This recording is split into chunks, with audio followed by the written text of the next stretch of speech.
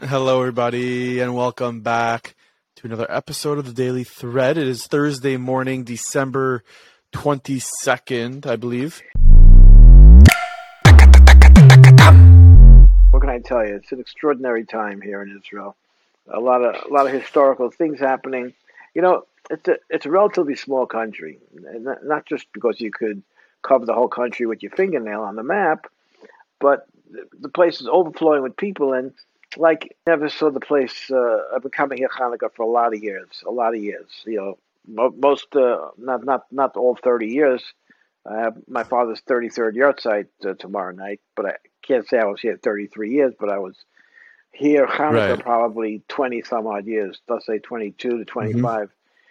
I have never seen it like this. I have never seen it like this, and it's amazing. You see the miracle of Israel. You're walking back from the old city, and you have this tiny narrow little corridor where there's not enough room for the people, and in addition to the people, there's buses squeezing their way through, and and Right. somehow the buses get through and the people get through, and you think you see somebody, and you say to yourself, "Oh, that person's definitely getting crushed between the bus and the wall." but then you see him 5 seconds later; he's just walking like it's nobody's business. Everybody just goes about Yeah. their business. I came back to the hotel tonight. In the lobby of the hotel, the chief rabbi, the chief Ashkenazi chief rabbi of Israel, Rabbi David Lau, was in the lobby of the hotel getting ready to light the Hanukkah menorah in the Waldorf Astoria where we're staying. And with him was the Prime Minister of Argentina, Mauricio Macri. Ah. Mauricio Macri. And we took pictures with him too, and I sent it to you as well.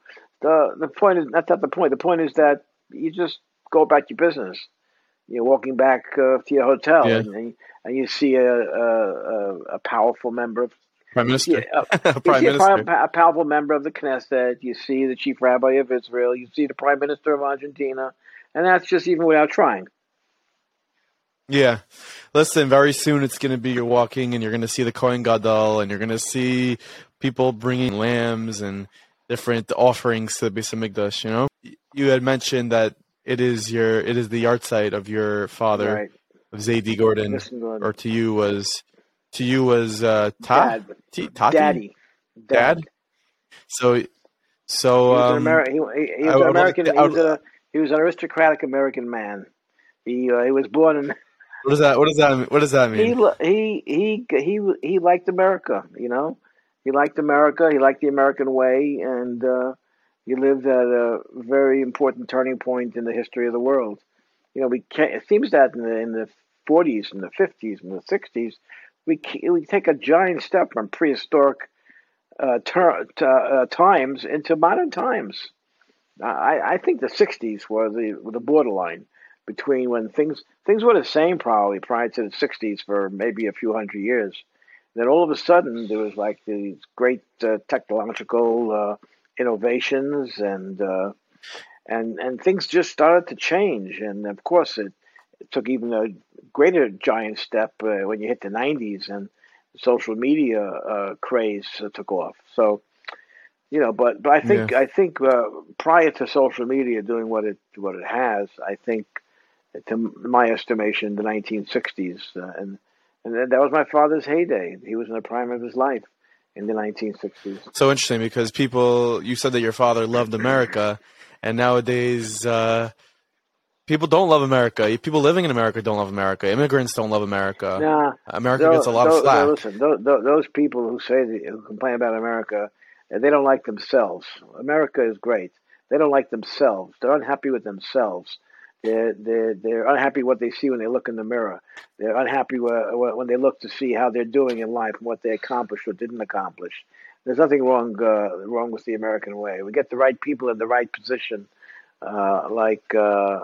You see a video I sent you of Governor DeSantis in Florida, who had a Hanukkah menorah lighting ceremony and a Hanukkah party. I think it was probably last night. It looks like it was the fourth candle on the menorah that was being lit. And it was being lit by the kids who lost their father in the Champlain Towers collapse of the building. You know, and Right.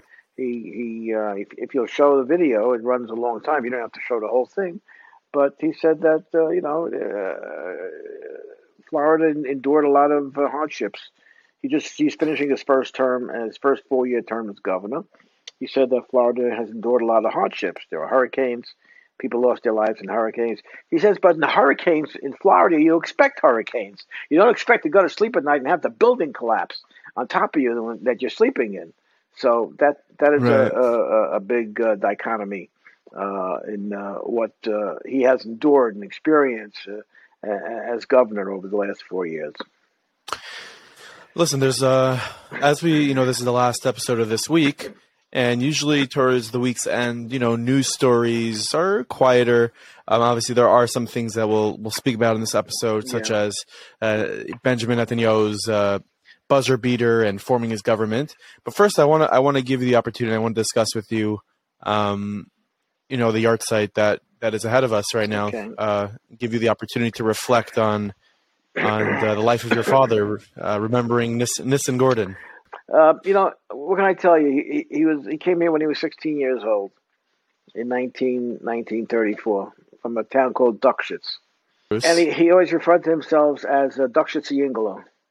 He's a boy from Duckschitz, and he had a remarkable career as a journalist without any formal training, just by his own brain power. And he wrote in Yiddish, right? He didn't write in English. Well, listen, if you know anything about European Jewry, Yiddish was the language that everyone spoke. Yiddish was the main tongue, okay? That was the main way that the people in the shtetl, whether it was Poland or Belarus or wherever it was, Ukraine, people spoke in Yiddish. And you know what? And if you go to Borough Park or Williamsburg today, you're still going to hear young kids, their first language is going to be Yiddish. And some of them, it's their only language. And their mothers will speaking to them in Yiddish. And, do they understand English? I guess a lot of them will grow up and understand English. So where did your father learn English? I don't know. He learned it by being a young man. Did he speak? I never heard Zadie. I never heard your father speak. Did he speak a good English? He didn't speak. He didn't speak with an accent. He spoke like a Yankee. He spoke English, I think, better than Aaron Judge. He didn't speak with an accent, and they didn't have a Yiddish accent or anything like that. He came here early, not post-Holocaust, but early enough because there were signs in their town that things were not going to be good for the Jews. And his father and his father's siblings decided to get out, and they got out when they did. And he went to Yeshiva Torah V'das, and he just had this. He had this talent, I guess. I have a woman who translates his articles for me in Borough Park. She says to me that she can't get over the way he expresses himself in Yiddish in such poetic terms. And some of those Yiddish words they're like gold medal words. A Yiddish word sometimes have 6 words in it in just one word. But, right. That's the magic and the expressiveness of Yiddish. Now, it's. Listen, it'll be nice. I have many of his articles translated that I've run in the 5 Towns Jewish Times, and I've written about him. And one of the great things is that, for me anyway, one of the most rewarding things is that when I'm back home in New York, and this time of year, if I meet people in a store on the street, they say, "Oh, your father's yard site's coming up, right?" So people just know, and it's a tribute to him. And listen, we had a great upbringing. He was a great father. We had a great father and a great mother, and we had this great American upbringing from 2 people. Great American. Yeah, we did. We had a great American upbringing. We watched the news, Walter Cronkite. We watched the news on TV at night. No one hid the television in our house.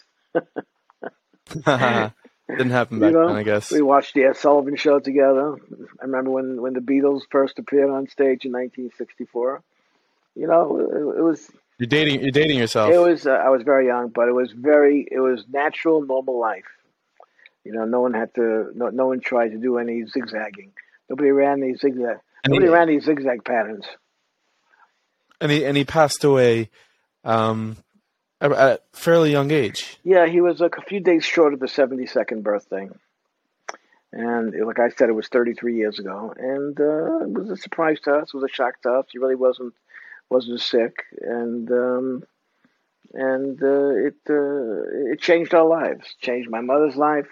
She lived for another 27 years without him, and it changed a lot of things in our lives. But we know that our faith is strong, and we know that he's watching over us, and he's in a powerful position in the highest levels of what we believe in the highest heavens.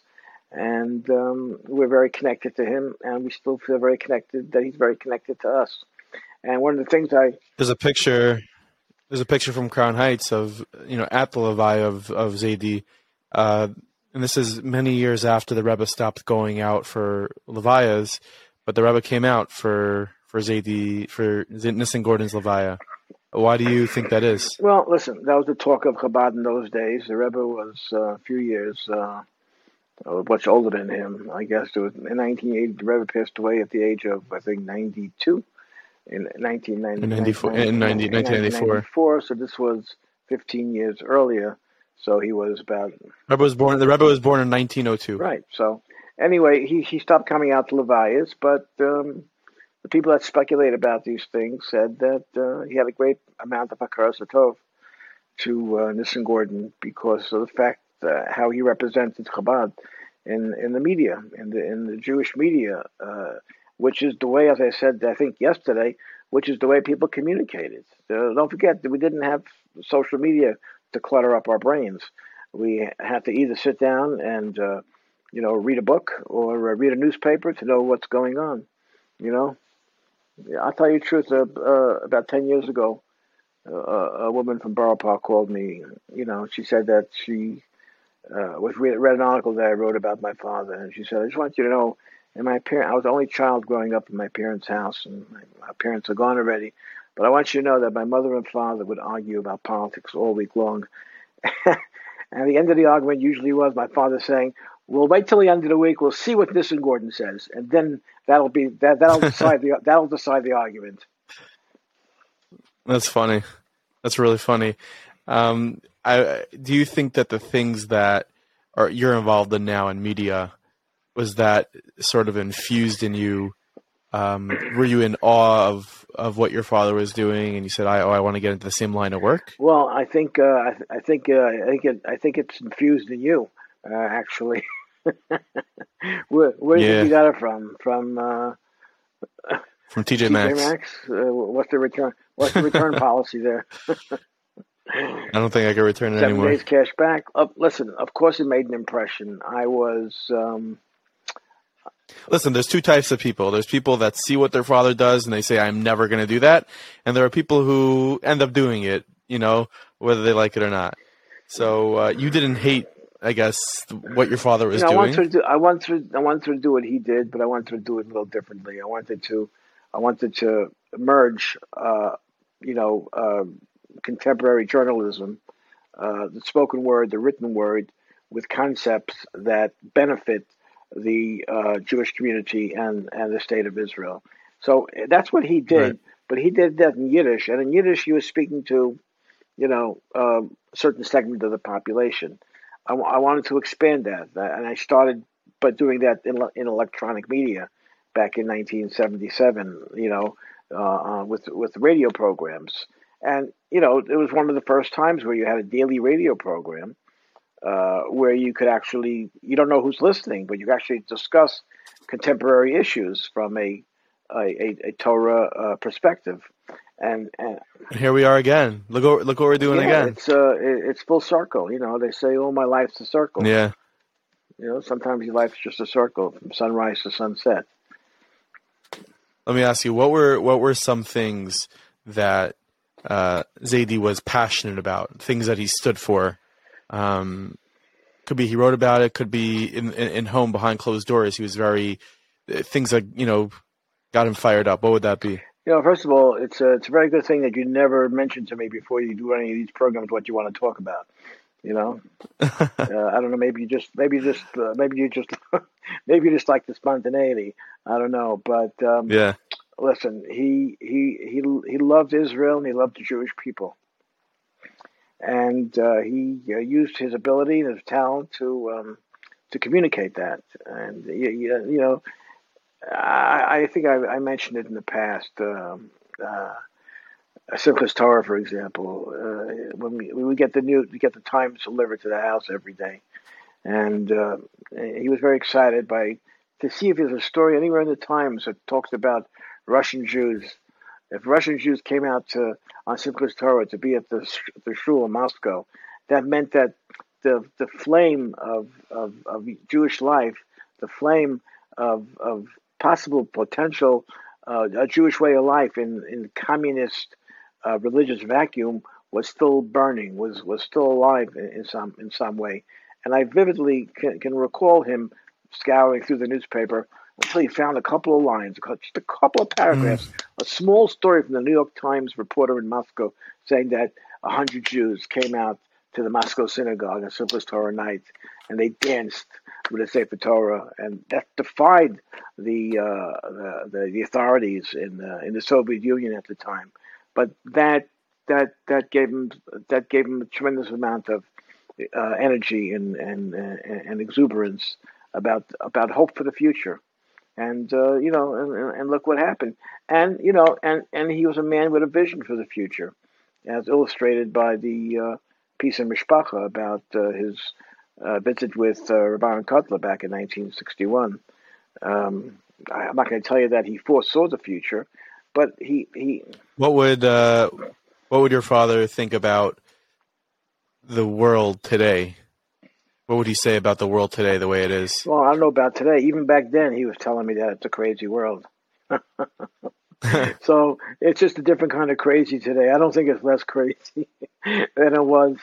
Maybe there's I think it's more crazy. I don't know. Well, what are you judging by? You don't know what it was like. It was different background. I think we have a different level of pain today than we used to have. Some of the things that are well, I think we're more exposed now. Nowadays to pain all over the world. Whereas back in the day, if something happened across the globe, you wouldn't really find out about it. Now we find out about things instantly as they happen.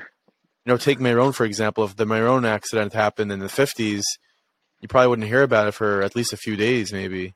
Or not the 50s, the 40s, the 30s. If it happened back then, you wouldn't hear about it right away. You wouldn't see images or videos of it, and it would be very sad. But I think how exposed we are definitely makes things a little more painful. And on the flip side, it can make things more exciting and enjoyable when it's other things. Videos of Ravitcher Meyer Morgenstern and videos of Gedolim. Also, so listen, Nachi, the pros and the cons. Holocaust happened in the late 30s and the 40s, and didn't make it into the newspapers. Okay. And right. That was an intentional thing, and the New York Times is which was the paper of record at the time, as it still claims to be today, although less so. And President Roosevelt at the time, he had an opportunity. The American Jewish leaders begged him to use the American Air Force to bomb the railways taking trains into Auschwitz, where people were being killed and incinerated, and he didn't do that either. And he could have done it. He could have bombed the railways and disrupted the Nazi killing machine, but he didn't do it. Yeah. So what are we supposed to conclude as a result of that? The book's been written about it. Roosevelt looked the other way while the Germans were having their way with the Jews. The New York Times thought it wasn't an important enough story to report on.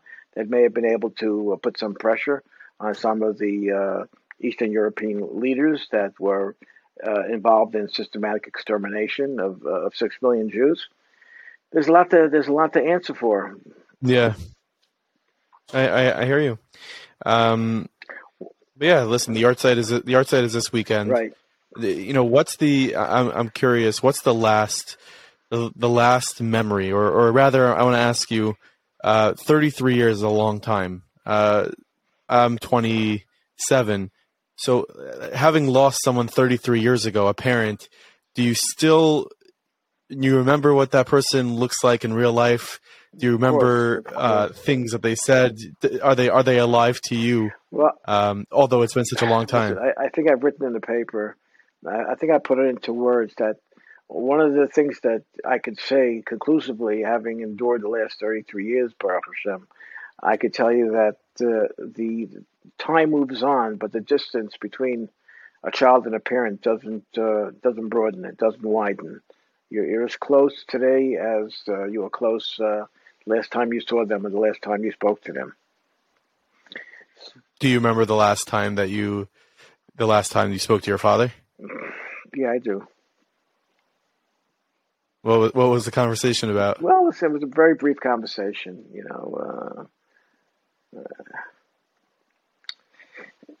It's hard for me to talk about. Was it before he had the heart attack, or was it No, after? it was the night that he passed away. So he was lucid, he was No, he conscious. was conscious. He didn't have that kind of illness. He had a slight heart attack a few weeks earlier. It was so slight that they even thought maybe it's not a heart attack. They thought they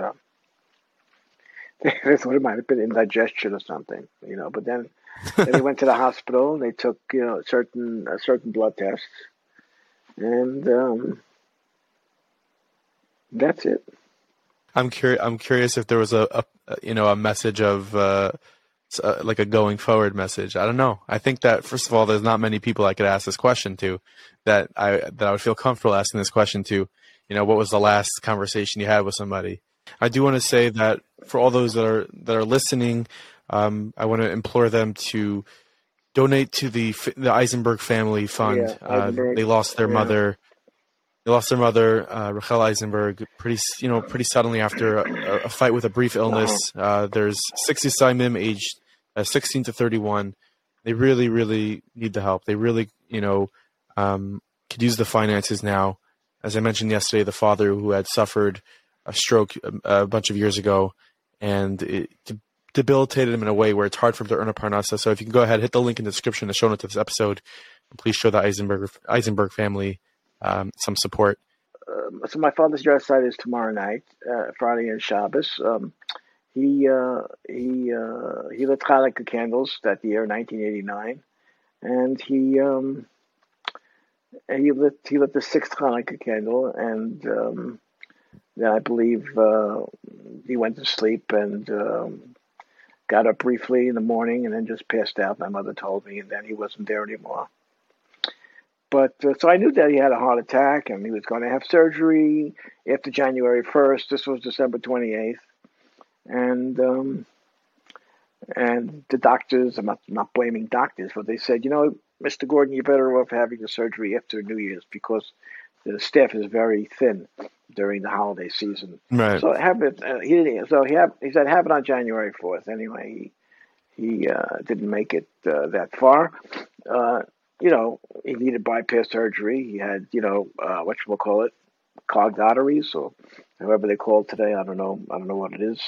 He wasn't a very, very heavy guy, but he wasn't a big ex. Didn't go to work out. He didn't go to Right. work out. He went to work, not to work out. Today, a lot of guys are going to work out. But he was Instead of an work. old fashioned guy. He just went to work. Anyway, my mother answered the phone the night that he passed away, and he was fine.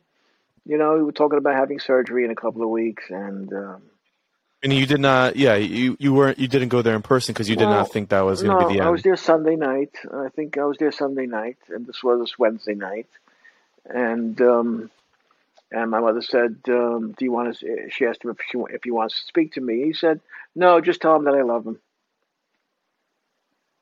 Was that out of character? Was that out of the norm? I don't know. And that was the last thing. That's a really good last thing to hear. At least it wasn't like, you know what, like, do me a favor Don't call me so. and Don't call me. Don't call me so often. No, it rings in my ears every day for all these years. it's really special. Special. It's very nice. I didn't know I didn't know Zaidi because he passed away obviously before I was born.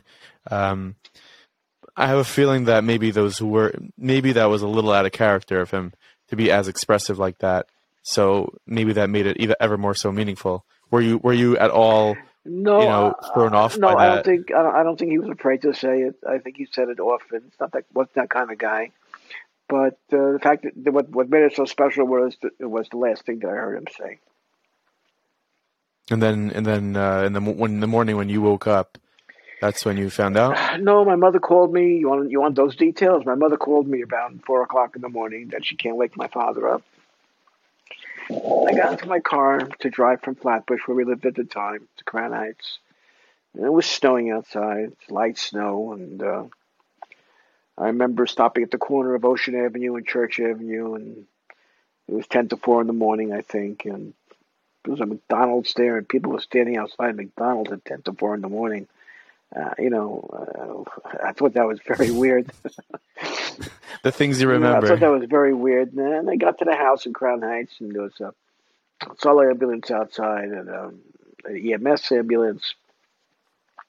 And, I went inside, and the local doctor was there, who was also a Hatzalah member, and that was it. An hour or two later, they signed a death certificate. And that afternoon, I was on the way to Eretz Yisrael with my brother Binyamin. And 33 years later, there you are right now. Here we are. You Here we are. You paid a visit to the caver when you landed, and I'm sure you're going to visit again before you leave. Next week. And that's why we're here, and that's why we're here, and that was his reason for insisting, even though his parents are buried in Queens, and his brother and his sister are buried in Queens, near the kever, near the Ohel, near the Lubavitcher Rebbe.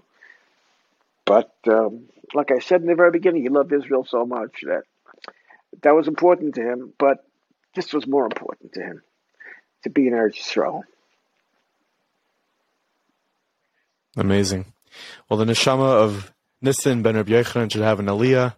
If all of our listeners can make a l'chaim, do a mitzvah, something nice. Yes. Should be a... I'll be davening at the Tzemach Tzedek Shul in the old city of Jerusalem on Shabbos morning. They start at 10 o'clock. Well, I spoke to the Gabbai there today. He said they start Chabad time, 10 o'clock, but you can come 10:30.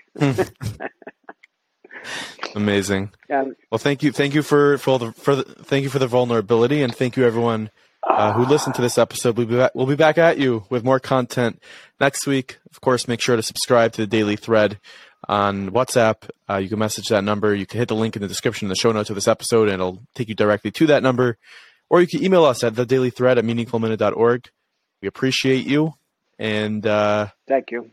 Any parting words? Just thank you. Thank you for what you do. And the fact of the matter is, you're the youngest of 6 kids.